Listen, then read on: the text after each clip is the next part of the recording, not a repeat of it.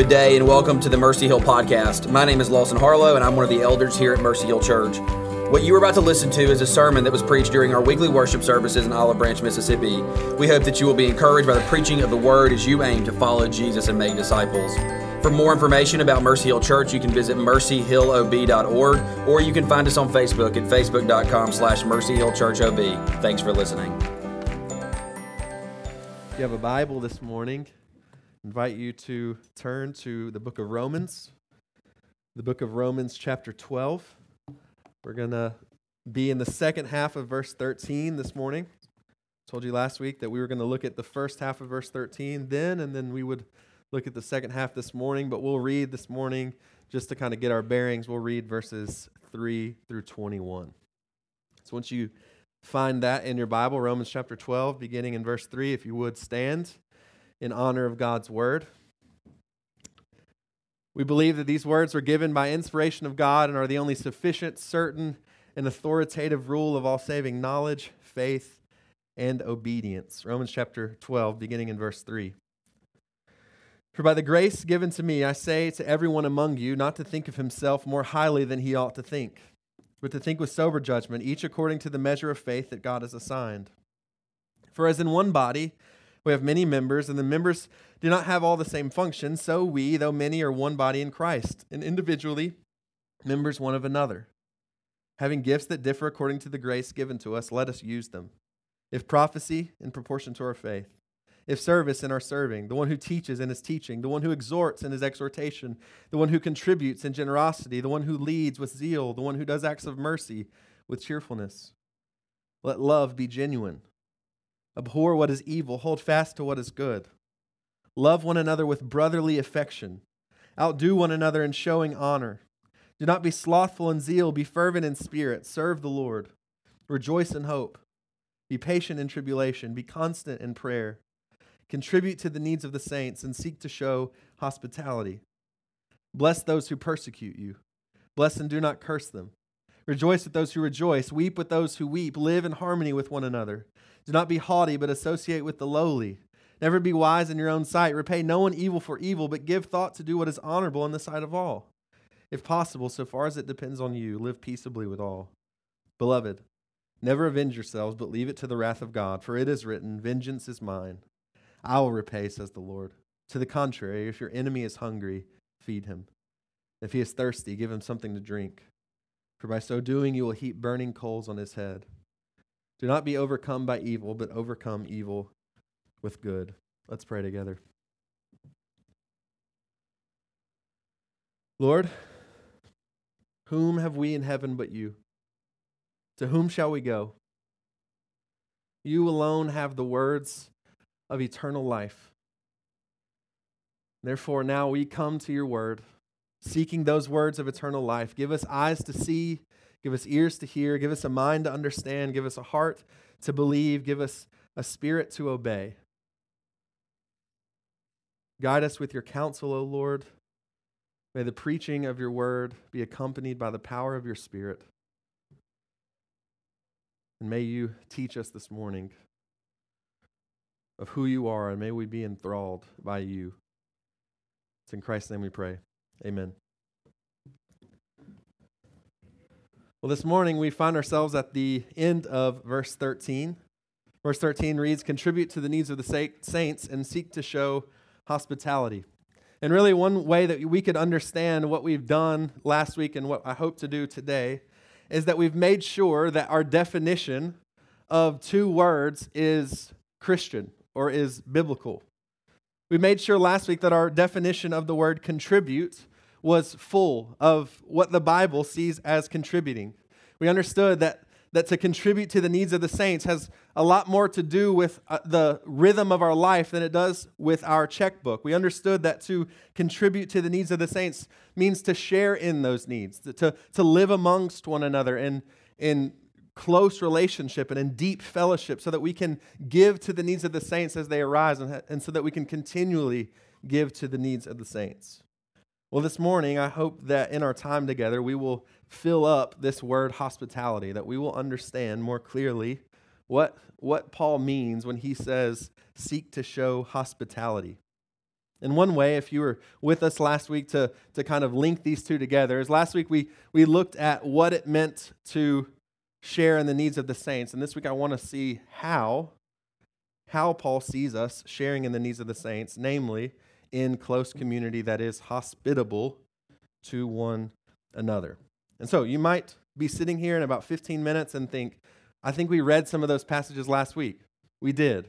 But I hope to kind of point us in a different direction, maybe take a slightly different focus as we work our way through this verse this morning. So just as a reminder, verse 13, the second half, seek to show hospitality. That's going to be our launch point for this morning. If you like to take notes and you want to have a roadmap for us, there's 4 points. The first is that we're going to define hospitality, so hospitality defined. You'll see second that we will see hospitality exemplified. Third, hospitality commanded. And then fourth, hospitality applied. And so that's kind of where we'll make our way. So first, hospitality defined. Hospitality means making strangers friends. Now, I said that I wanted to redefine the word hospitality with a Christian meaning because I think especially in our context, the word hospitality has taken on meanings that are, in my estimation, sub-Christian. We live, most of us, in Mississippi, known for its what kind of hospitality? Southern. That's right. You all knew, right? We live in a place known for its southern hospitality. And when I say southern hospitality, things come to your mind that I don't think Paul had in mind when he said, seek to show hospitality. There's not a vision of Southern Living magazine when Paul says, seek to show hospitality. And so when we think of this word hospitality, I guarantee that all of us have a connotation in our head that in some way is skewed away from what Paul says when he says, seek to show hospitality. And so what does this word mean? I love this word hospitality. It's a compound word. So it's two words put together, and the two words that it puts together are friend and stranger. Literally to make a stranger a friend. So hospitality then, when he says seek to show hospitality, he's saying that hospitality is quite literally making a stranger a friend. And we could work out several definitions of this. In very general terms, hospitality is welcoming guests or strangers. Or you might say that Christian hospitality has to do with both the action of hosting, the action of welcoming a stranger, but also the loving of that stranger, because Christ has called us to love. Or maybe you could think of hospitality in this way. John Piper describes it. He says, the willingness to welcome people into your home, and then he puts into parentheses, or your apartment, who don't ordinarily belong there. I love the language of who don't ordinarily belong there, because you can think of people who wouldn't necessarily stay there all the time, but you're welcoming people who are not those people into your home and into your space. And as you look at over the thousands, literally, of years, Christians have been talking about this verse, you get a wide array of opinions about what Paul means when he says to show hospitality, to welcome a stranger, mostly about who, in fact, is a stranger. I want to argue to you this morning that when Paul tells us to practice hospitality, that he means he has a wide intended audience. That he intends for us to practice hospitality toward unbelievers, toward those who are outside of Christ.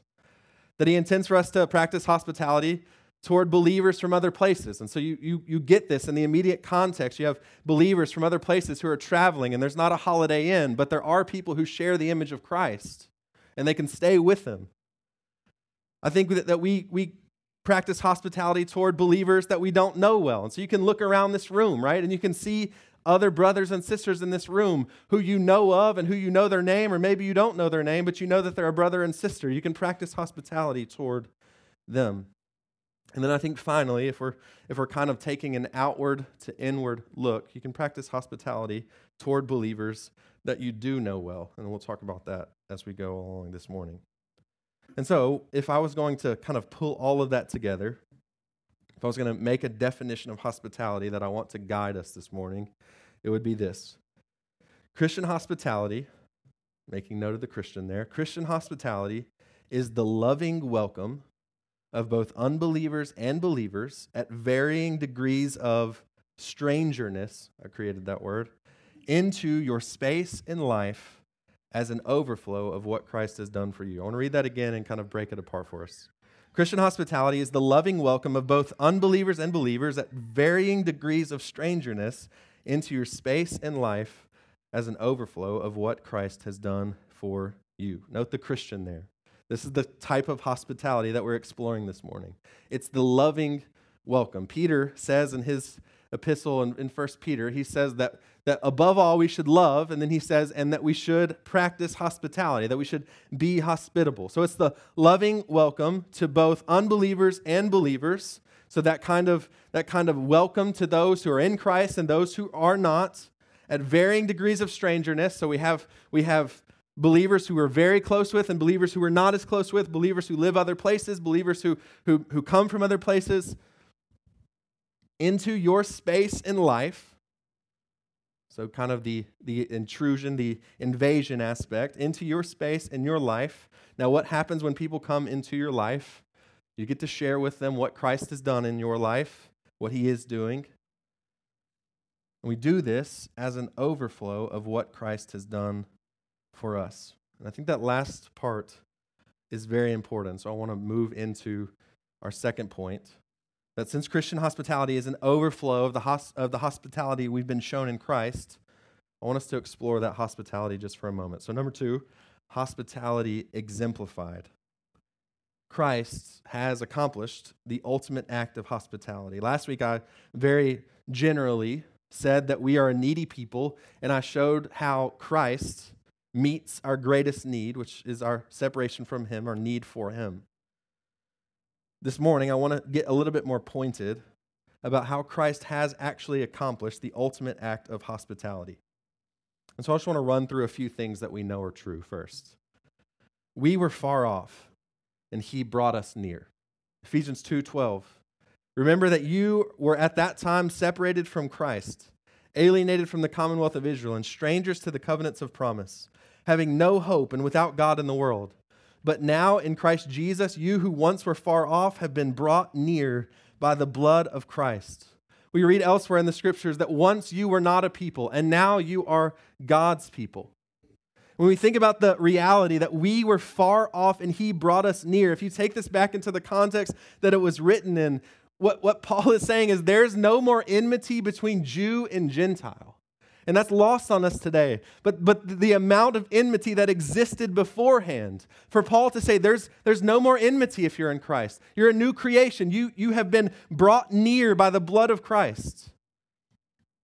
We were far off, and He brought us near. And often we can be reminded of how far off we actually were.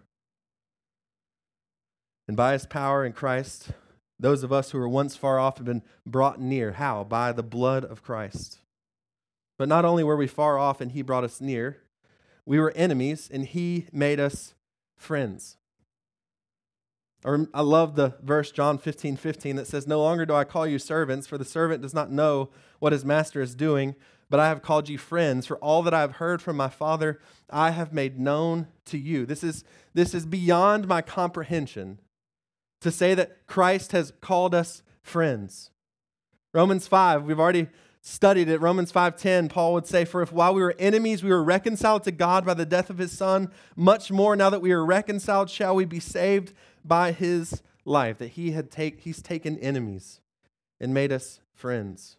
2 Corinthians 5, verse 18, "All this is from God, who through Christ reconciled us to Himself and gave us the ministry of reconciliation." That is, in Christ, God was reconciling the world to Himself, not counting their trespasses against them, and trusting to us the message of reconciliation. That we have been reconciled to God in Christ. That we who were enemies have been made friends. But it's still sweeter. It's not only that we who are far off have been brought near and that we who are enemies have been made friends, but we who were slaves have been made sons. We were slaves and He made us sons. Romans 8:15, you did not receive the spirit of slavery to fall back into fear, but you have received the spirit of adoption as sons, by whom we cry, Abba, Father. The Spirit himself bears witness with our spirit that we are children of God, and if children, then heirs, heirs of God, and fellow heirs with Christ, provided we suffer with him, in order that we may be glorified with him. We were slaves, and he made us sons. And if we're sons, then we're heirs, heirs with Christ, that we will reign with him forever, that there is nothing that can separate us from the love he has for us as his children. Not only that, we were hungry and thirsty, and he has satisfied us in himself. John 6:35, Jesus said to them, I am the bread of life. Whoever comes to me shall not hunger, and whoever believes in me shall never thirst. Matthew 5, blessed are those who hunger and thirst for righteousness, for they shall be satisfied. Christ accomplished the ultimate act of hospitality, and that we who are hungry and thirsty, he has satisfied us in himself. And not only that, we've just been reminded this morning that we had nothing to offer, and he invited us to the feast. That we had nothing that we could bring, and he provided it all.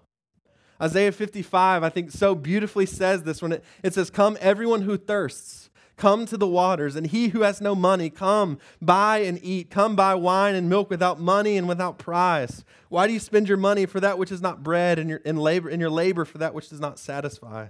Listen diligently to me and eat what is good, and delight yourselves in rich food. Incline your ear and come to me. Hear that your soul may live, and I will make with you an everlasting covenant, my steadfast, sure love for David. Behold, I made him a witness to the people, a leader and a commander for the peoples. Behold, you shall call a nation that you do not know, and a nation that did not know you shall run to you, because of the Lord your God and of the Holy One of Israel, for he has glorified you. We take of this table this morning, and we're reminded that we had nothing to pay, nothing to bring, that there was nothing that we had that was enough, and that all of it is provided in him. And then as we looked last week, we were abandoned and he gave us a home. Mark 10:29-30, I know we read it last week and I want to read it again just to remind us. Jesus said, truly I say to you, there is no one who has left house or brothers or sisters or mother or father or children or lands for my sake and for the gospel who will not receive 100-fold now in this time, houses and brothers and sisters and mothers and children and lands with persecutions, and in the age to come, eternal life.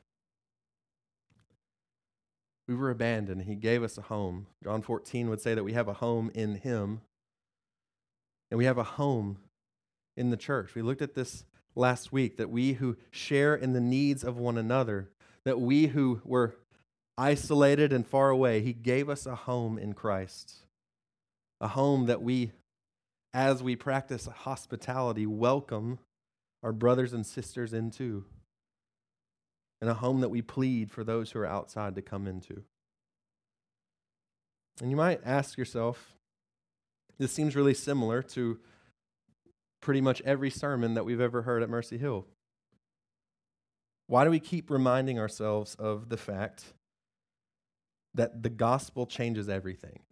Why do we keep reminding ourselves of the fact that Christ is the true and better one, that Christ is the one who has, in this case, shown the greatest act of hospitality? And it's become a habit over the past several months to say that we don't look to what's downstream, we look to the fountain or to the source. And when I think about hospitality, when I think about what hospitality demands of us, and when I think about what hospitality means long-term in our lives, there is no other way to do it than to start by looking at the source.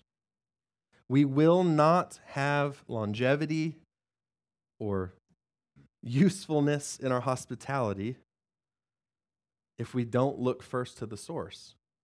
There won't be any way for us to stay the course of hospitality if we're not looking at the hospitality that Christ has accomplished on our behalf, the hospitality that he has shown us.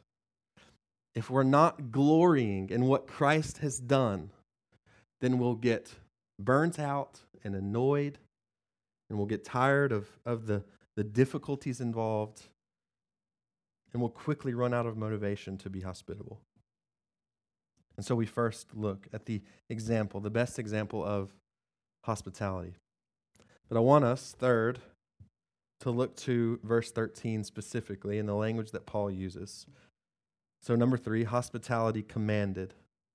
We regularly pursue a life of hospitality. What is the command that Paul gives us in verse 13? He says, contribute to the needs of the saints and seek to show hospitality.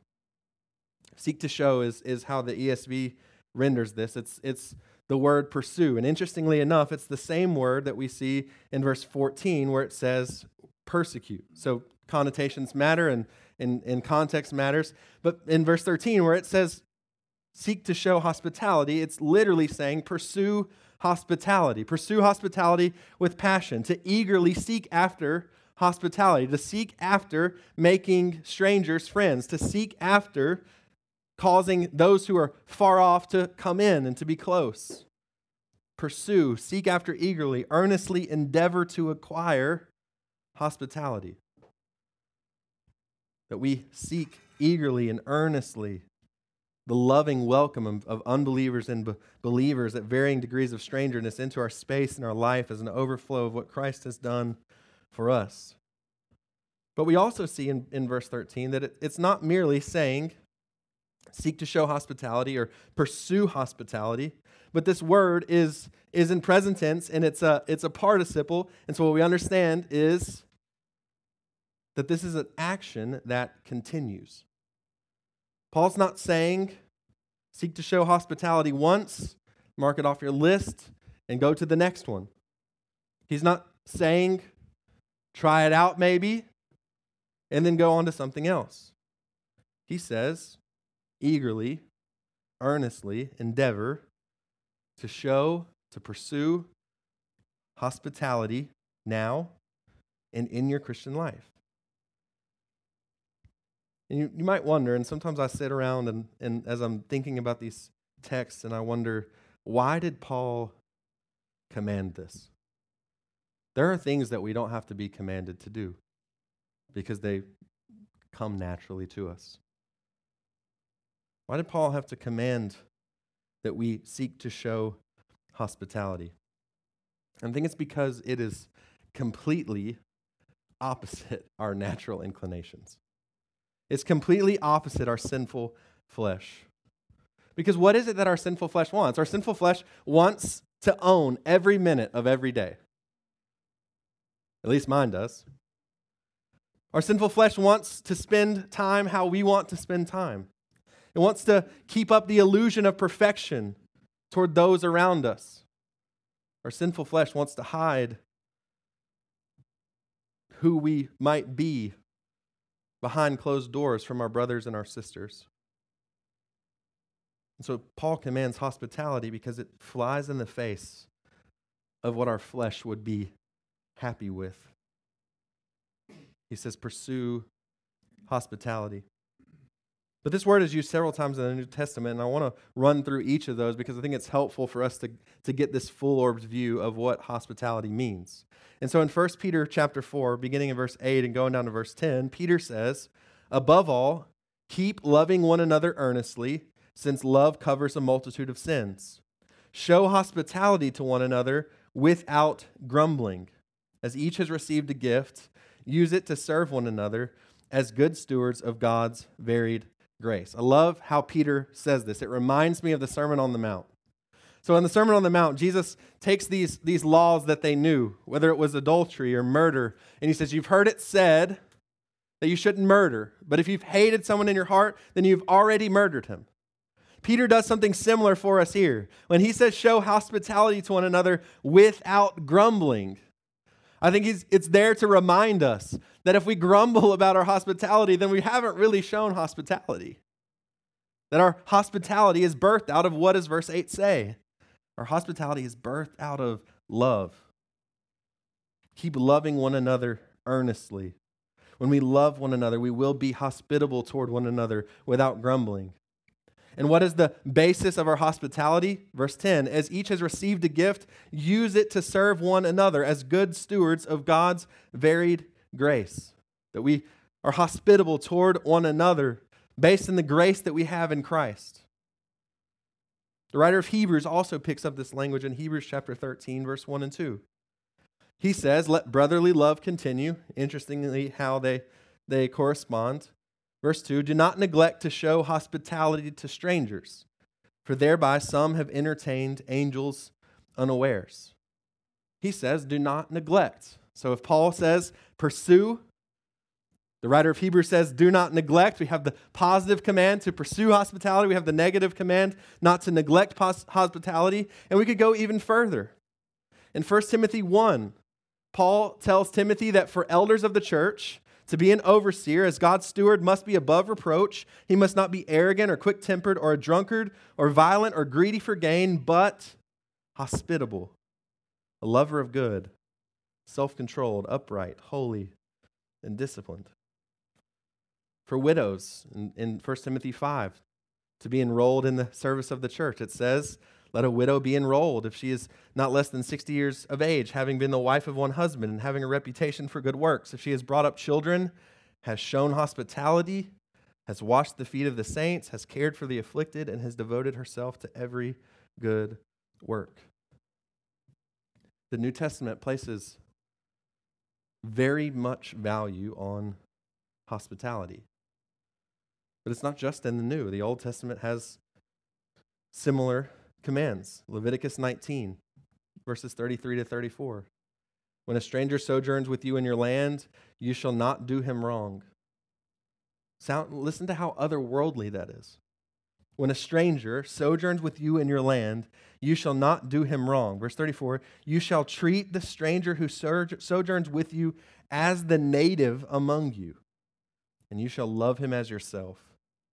For you were strangers in the land of Egypt. I am the Lord your God.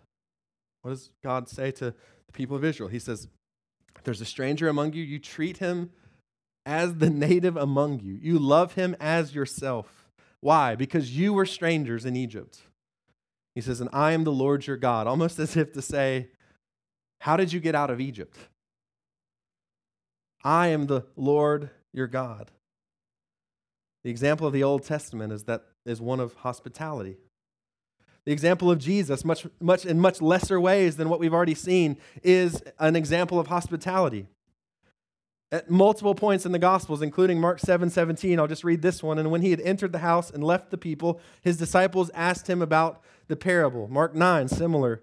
And when he had entered the house, his disciples asked him privately, why could we not cast it out? I love this. The example of Jesus, though the scriptures say he had no place to lay his head, he practiced hospitality toward his disciples and answering their questions and discussing the day in homes.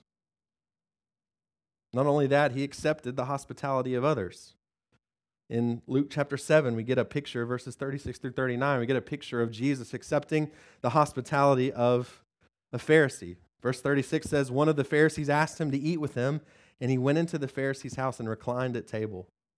And behold, a woman of the city, again, accepts hospitality, a woman of the city who was a sinner, when she learned that he was reclining at table in the Pharisee's house, brought an alabaster flask of ointment. And standing behind him at his feet, weeping, she began to wet his feet with her tears and wiped them with the hair of her head and kissed his feet and anointed them with ointment. Now when the Pharisee who had invited him saw this, he said to himself, if this man were a prophet, he would have known who and what sort of woman this is who is touching him, for she is a sinner. Christ, the one who scriptures say had no place to lay his head, practices hospitality. We see him show hospitality in several different points in the Gospels. He shows hospitality to the woman at the well. He shows hospitality in saying that the little children should come to him. He invites himself to several men's houses. But not only is this the example of Jesus, it's also the example of the early church. When we think about the early church and the church begins and it's just exploding with people who are being saved and they're being baptized and they're all there. People had to be hospitable.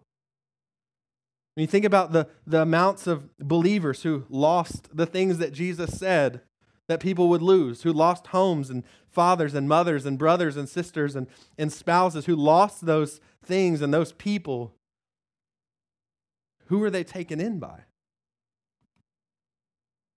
The example of the early church is Acts 2, 46 and 47, that day by day they were tending the temple, breaking bread in their homes, that they received their food with glad and generous hearts. They praised God and had favor with all the people, and the Lord added to their number day by day those who were being saved. And as they're being saved, what's happening to them? They're being invited in to break bread and to share time together and to share with one another. Acts 5, every day and in the temple, what are the apostles doing? They're going from house to house.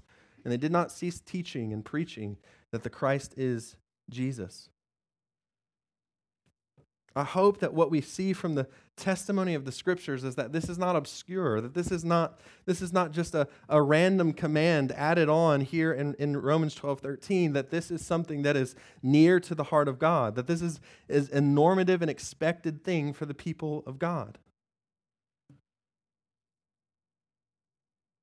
And I think as we look at Romans 12:13, one of the things that we might wonder about or might be thinking through or working through, at least for me,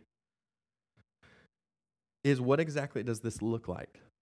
What does it mean to be hospitable, to pursue hospitality, to pursue making strangers friends? And we've seen the heart behind it. We've seen what Christ did for us in the most hospitable act of making strangers friends. But I think there are ways, and we'll work through them. So this is number 4, hospitality applied. There are ways that we can think through hospitality to see that all of us pursue hospitality in various ways. And so, again, from the outset, I said this last week, and I'm saying it again. Hear my heart. I'm not trying to bind anyone's conscience. I just am trying to work through the command of Christ into the various ways that we can obey it. So how do we do it? Last week I had 14. I think I have 19 this week. I'm sorry. You got time, right? We got time. First, we preach to ourselves of the hospitality of Christ. We begin here. We have to. We have to remind ourselves of the hospitality of Christ, because when hospitality is hard, some vague feeling of altruism or feeling good about ourselves isn't going to get us through. So when we think about being hospitable, we start by saying, what has Christ done for me? Who is Christ? How has he been hospitable to me? And so that when we don't know how to be hospitable or how to go on being hospitable, we say, what did Christ do? So we preach to ourselves of the hospitality of Christ. Not only because of those things, but because it reminds us of what has been done for us. I promise you, none of us will give to our brothers and sisters what Christ has given to us. So we preach to ourselves of the hospitality of Christ. Second, we remember that Christ equates hospitality with serving him. It's a fascinating passage of Scripture in Matthew 25. Matthew 25, Jesus is teaching, and this is verses 34 and 39, and he says, "Then the king will say to those on his right, 'Come, you who are blessed by my Father, inherit the kingdom prepared for you and from the foundation of the world. For I was hungry, and you gave me food. I was thirsty, and you gave me drink. I was a stranger, and you welcomed me.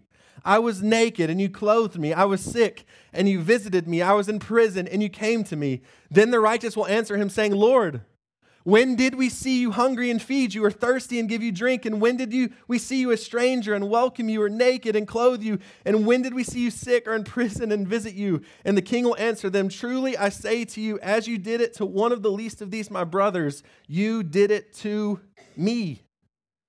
Here's what's amazing. You practice hospitality towards someone, and they walk out of your life. Was it wasted? No. Because no hospitality is wasted, because all hospitality is serving Christ. That if we practice Christian hospitality, Christ says that what we do to the least of these, we have done to him. That frees us up. We don't just have to be hospitable to the people that we think are going to stick around. We don't just have to be hospitable to the people that are easy to be hospitable to.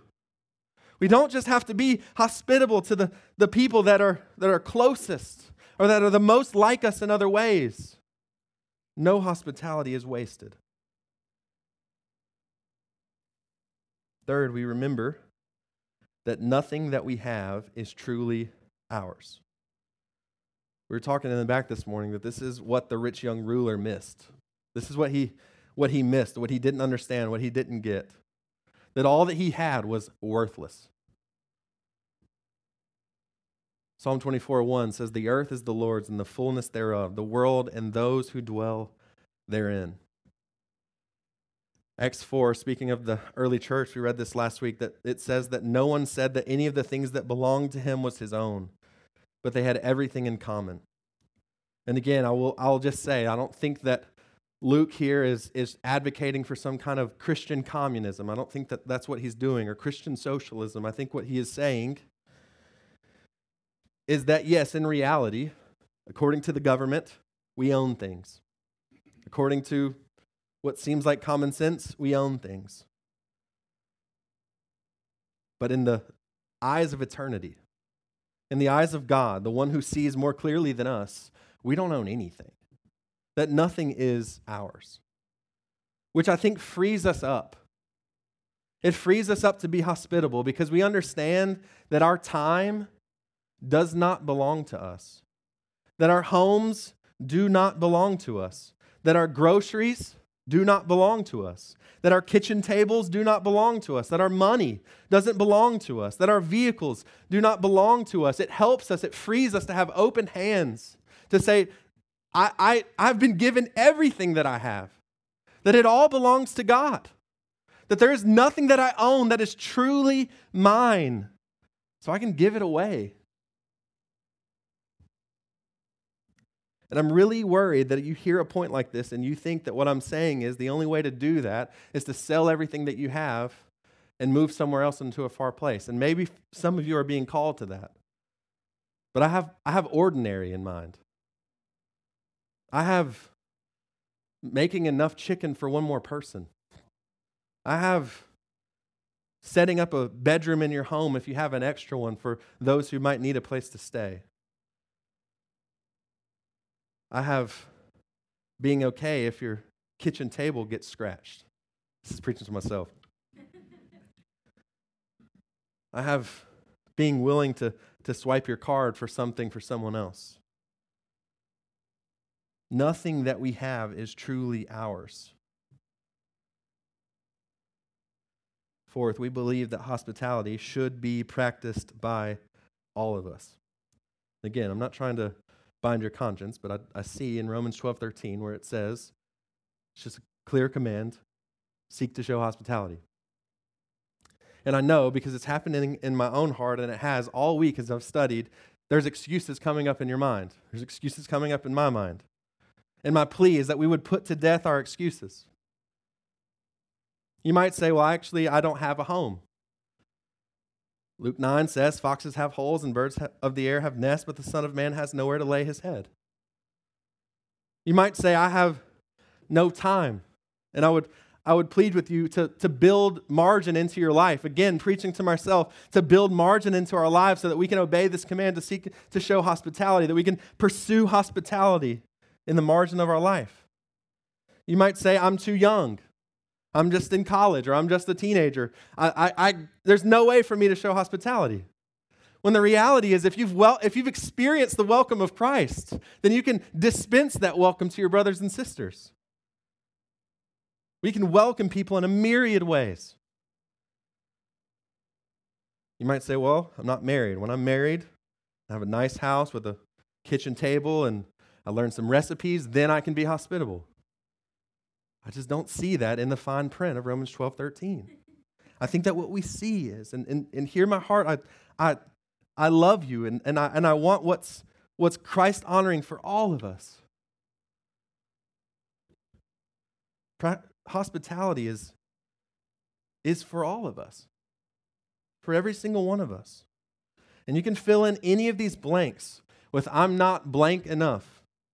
I'm not extroverted enough. I'm not wealthy enough. I'm not home enough. I'm not a good enough cook. I'm not married. I'm not old enough. I don't have kids. I don't own my home. All of us have the command, have the opportunity, as ones who have been welcomed by Christ, have the ability, by the power of the Spirit, to be hospitable. Fifth, we acknowledge that hospitality is a sacrifice, but that it's a sacrifice that we're willing to make. What we understand is that hospitality is costly. We're going to talk a little bit in a minute about the fact that it doesn't have to be expensive, but it is costly. So we work hard. We work hard so that we can share what we have. We keep our homes so that we can invite those who are outside in. And hospitality can mean things. It can mean trips not taken. It can mean grocery budgets that are bigger than they used to be. It can mean me time not obtained. It can mean house projects not completed. It can mean family time interrupted. It can mean a myriad of other things, but is it not worth it? Because what else does it mean? It could mean trips taken together. It could mean groceries leading to meals shared together. It can lead to me time turning into our time where I can bare my soul to you and you can bear my burdens with me. It can lead to house projects that are shared with people who have different gifts and abilities than you do. It can lead to family time that is welcomed with other members of your family that we discussed last week who are closer than blood. Christ is so kind in giving us a family that we can share with. And it is a sacrifice. It is difficult. But it's worth it. Remember, and this is kind of a sub-point, but I'm counting it, we remember that while hospitality is a sacrifice, it does not have to be expensive. You don't have to have people over for steak every week. I mean, if you do, invite me, but you don't have to. Right? You don't have to. It doesn't have to be expensive. And I love this because I'm not trying to say to you that you need to prepare for double every night when you cook dinner and then you need to have this kind of food and you need to have 4 appetizers and you need to have 3 desserts. What can you do? Well, I can't afford to feed 4 extra people tonight. I can't afford to buy a tub of ice cream and to say, come over for dessert at 7 o'clock and let's just glory in Christ together. I can't afford to say, I bought this tub of coffee and I can put some on and we can just spend time together. I would love for you to come and spend time with me. Hospitality is a sacrifice, but it doesn't have to be expensive. Which leads to the next one, which is that we invite each other into our homes and into our lives. Rosaria Butterfield said, "Our homes are not our castles. Indeed, they are not even ours." You can fill in the blank that your house is not big enough or it's not new enough, that the furniture is not nice enough, that the rooms are too small, that the kitchen's too small. You can fill in all of these blanks and you can say, you know what, my house is not perfect like other people's houses. When we invite each other into our lives, we invite them into our homes. And it's not about how big our home is. It's not about how nice our home is. It's not about how fancy the things we have are. Because what's amazing about this is that the focus is not even on the home, right? Like we're not inviting to be hospitable is not to just say hey, come to this house. I'm not going to be there, but there's a house there and you can enjoy it, right? Maybe it is at some point, but the normative hospitality is saying, come be with me. And I'll be with you, and we'll glory in Christ together. And so we invite each other into our homes and into our lives because they get a front row seat to what Christ has done in our lives. And we get a front row seat to what Christ has done in their lives, and we get to enjoy Him and be enthralled by Him together. Which comes to what we talked about last week, because that's scary, because when someone gets a front row seat to what Christ is doing in your life, they also get a front row seat to what the sin in your heart is. And that's what happens in our homes. Well, what do we know? That no hospitality is wasted. That when people have a front row seat to our sin, I can tell you from experience what happens. They start to pray for it. And they start to live life with you, and they start to ask you questions about it, and they start to send you scriptures that have to do with it, and they start to have a vested interest in your sanctification, and you're being conformed to the image of Christ. We invite each other into our lives. Not only that, we accept the invitations of others into their homes and into their lives. Hospitality is not merely pursued by giving it, it's also pursued by receiving it. That there is none here who is above being treated with hospitality. We accept the invitations of others into their homes and into their lives. And let me just plead with you. If someone comes up to you and says, "Hey, will you come over for dinner?" My plea is that you would say yes. And if you can't say yes to that day, that you'd say, "Let's look at my calendar and let's find a day that we can both do it." Because the Christian life is lived in this community, right? We talked about it last week, that it's lived in this close community and this deep fellowship. And we say, when you invite me in, I want to be part of that. If someone invites you, go. And let me just say that if no one is inviting you, invite. We accept the invitations of others to come into their homes. Next, we aim for fellowship, not for entertainment. You don't have to be the best at anything to be hospitable. You don't have to be a genius at grilling. You don't have to have the best casseroles. You don't have to have the prettiest placemats. You don't have to have the biggest house with the most space. You don't have to have anything for entertainment's sake. One of the people I was reading this week, and I really can't remember who it is, spoke of wartime hospitality. The idea that our aim is to be together, not to entertain anyone. That we're not interested in being wowed by food or clothes or furniture or architecture. What we're interested in is sitting down together and being wowed by Jesus. And our homes are opportunities for that. And fellowship with one another is an opportunity for that. And you say, "Well, I don't have a home. I have a roommate, and I don't have a space that's general space just for me to have someone over." Well, brew some coffee and go to the park and invite a brother or sister and be wowed by Jesus together. We aim for fellowship, not entertainment. Next, we treat our homes as tools for Christian ministry, not museums. I was reminded when I graduated seminary, we went to the presidential home on the campus, which presidential homes exist literally to be museums. They live in a little corner, and then everything else is just always on display for everyone. And I was thinking about how in my own home, sometimes that is my temptation. That this is a perfect house. It never gets dirty.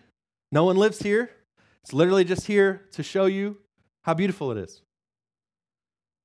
But the Christian hospitality says that we treat our homes as tools for Christian ministry, which means that when we host people, especially when you host my children, there will be things to clean up. There will be things to pick up off the ground. There will be dishes to wash. There will be food to put away. There might be stains. There might be scuffs. And we say, "Praise God. We have a family in Him." Next, we get creative when we don't have a home to call our own. We looked at the example of Christ, who had no place to lay His head. And we're hospitable in ways that there are tons of ways. We could sit here all day and think of ways to provide a meal for someone who's in need and take it to their home. To brew coffee and go to the park. To meet together somewhere else. We get creative when we don't have a home to call our own. Next, we are intentional about deepening and broadening our relationships. We look around us, and I'm for sure that you see someone here that you think I know that person's name, but I don't know who that person is. Or I think I know that person a little bit, but I don't really know their story. I don't know how they came to Christ. I don't know what has gone on in their life that got them to this point. And we look around and we say there are people who we definitely do know those things about. And we are close with them, and we have fellowship with them. And there are some that we don't know that about, and there are some that we know even less about. Or there's all kinds of a spectrum of people that we know and don't know, or know as well, or know better. We're intentional about deepening and broadening our relationships. And this is what I love about the local church, is this is what happens, is that you have a meal with someone, and immediately you have some kind of connection. And what happens? Well, you get together again, and then you get to know them a little bit better. And then you get together again, and you ask them about their soul, and then you get to know them a little bit better. And then eventually you know each other well enough, and you're in each other's homes, and you see kind of the inner workings of their homes, and you actually know already the things that they need before they say it. And they know the things that you need before you say it. We're intentional about deepening those relationships and broadening those relationships. That we invite those who are close into deeper fellowship, and we invite those who are not as close into more close community. Next, we're quick to speak of Christ. I think it would be empty to say, we're hospitable, be hospitable, share your life together, and in sharing your life together, no mention of Christ is made. We're reminded that we're family because of Christ. That we belong to one another because we belong to Him. The thing that we have in common that's more important than any other thing that we have in common is that we have Christ in common. And we're quick to speak of Him, which is encouraging to our brothers and sisters, which begins conversations that are helpful for all of us. Next, I don't even know what number it is at this point. We're glad when others receive hospitality. Paul has dealt in the past with covetousness, and I think this is a helpful point as far as covetousness goes, that we are glad when our brothers and sisters are receiving hospitality. And a twin point is that we are glad when others are more gifted than us in practicing hospitality.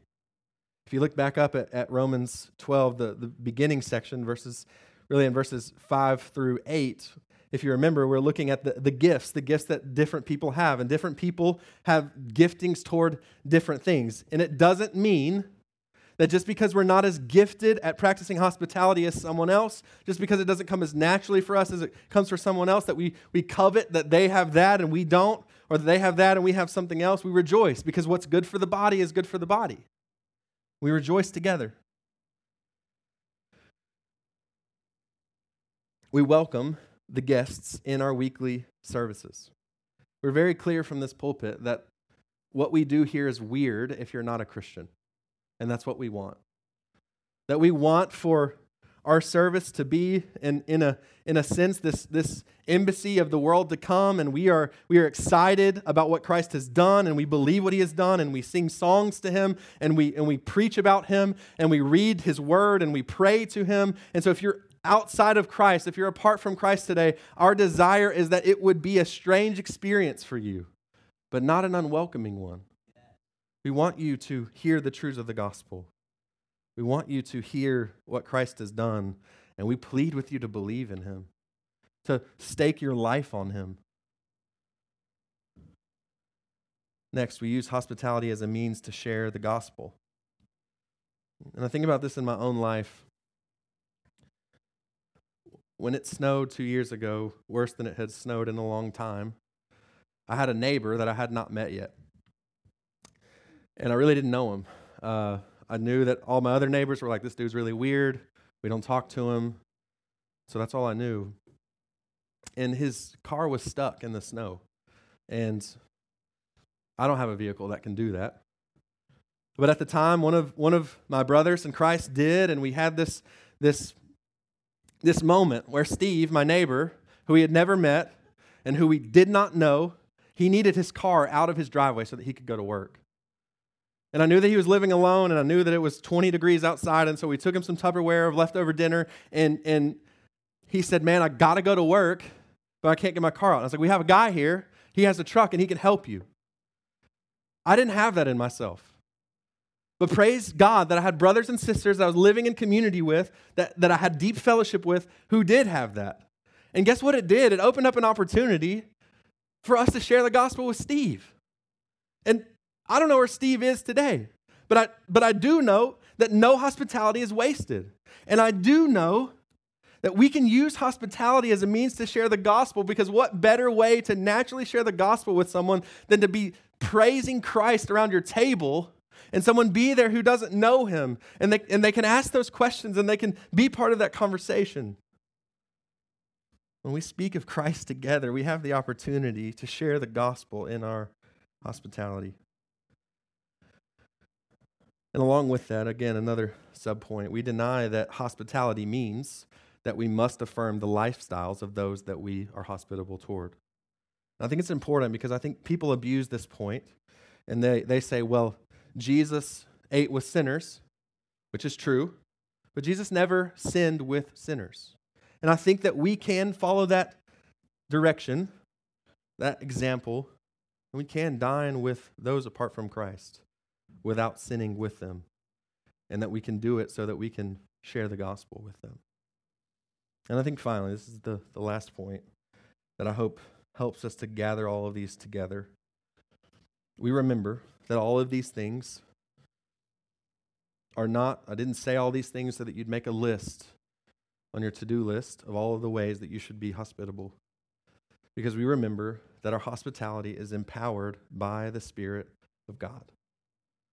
That all of this comes from the relationship that we have with Christ, because of the ultimate act of hospitality that He practiced toward us in saving us from our sins and in giving us a hope that we didn't have, of adopting us as sons. If you're trying to make a list, you will have no longevity in hospitality just by thinking, I should do that, I should do that, I should do that. You will have longevity in hospitality if you remember what Christ has done, if you glory and are enthralled by the work of Christ on your behalf, and if you remember that the Spirit of God is the one who empowers you to do this, and if you're reminded of the fact that we looked at in verse 12, be constant in prayer. We can pray for these things, and the Lord is happy to give.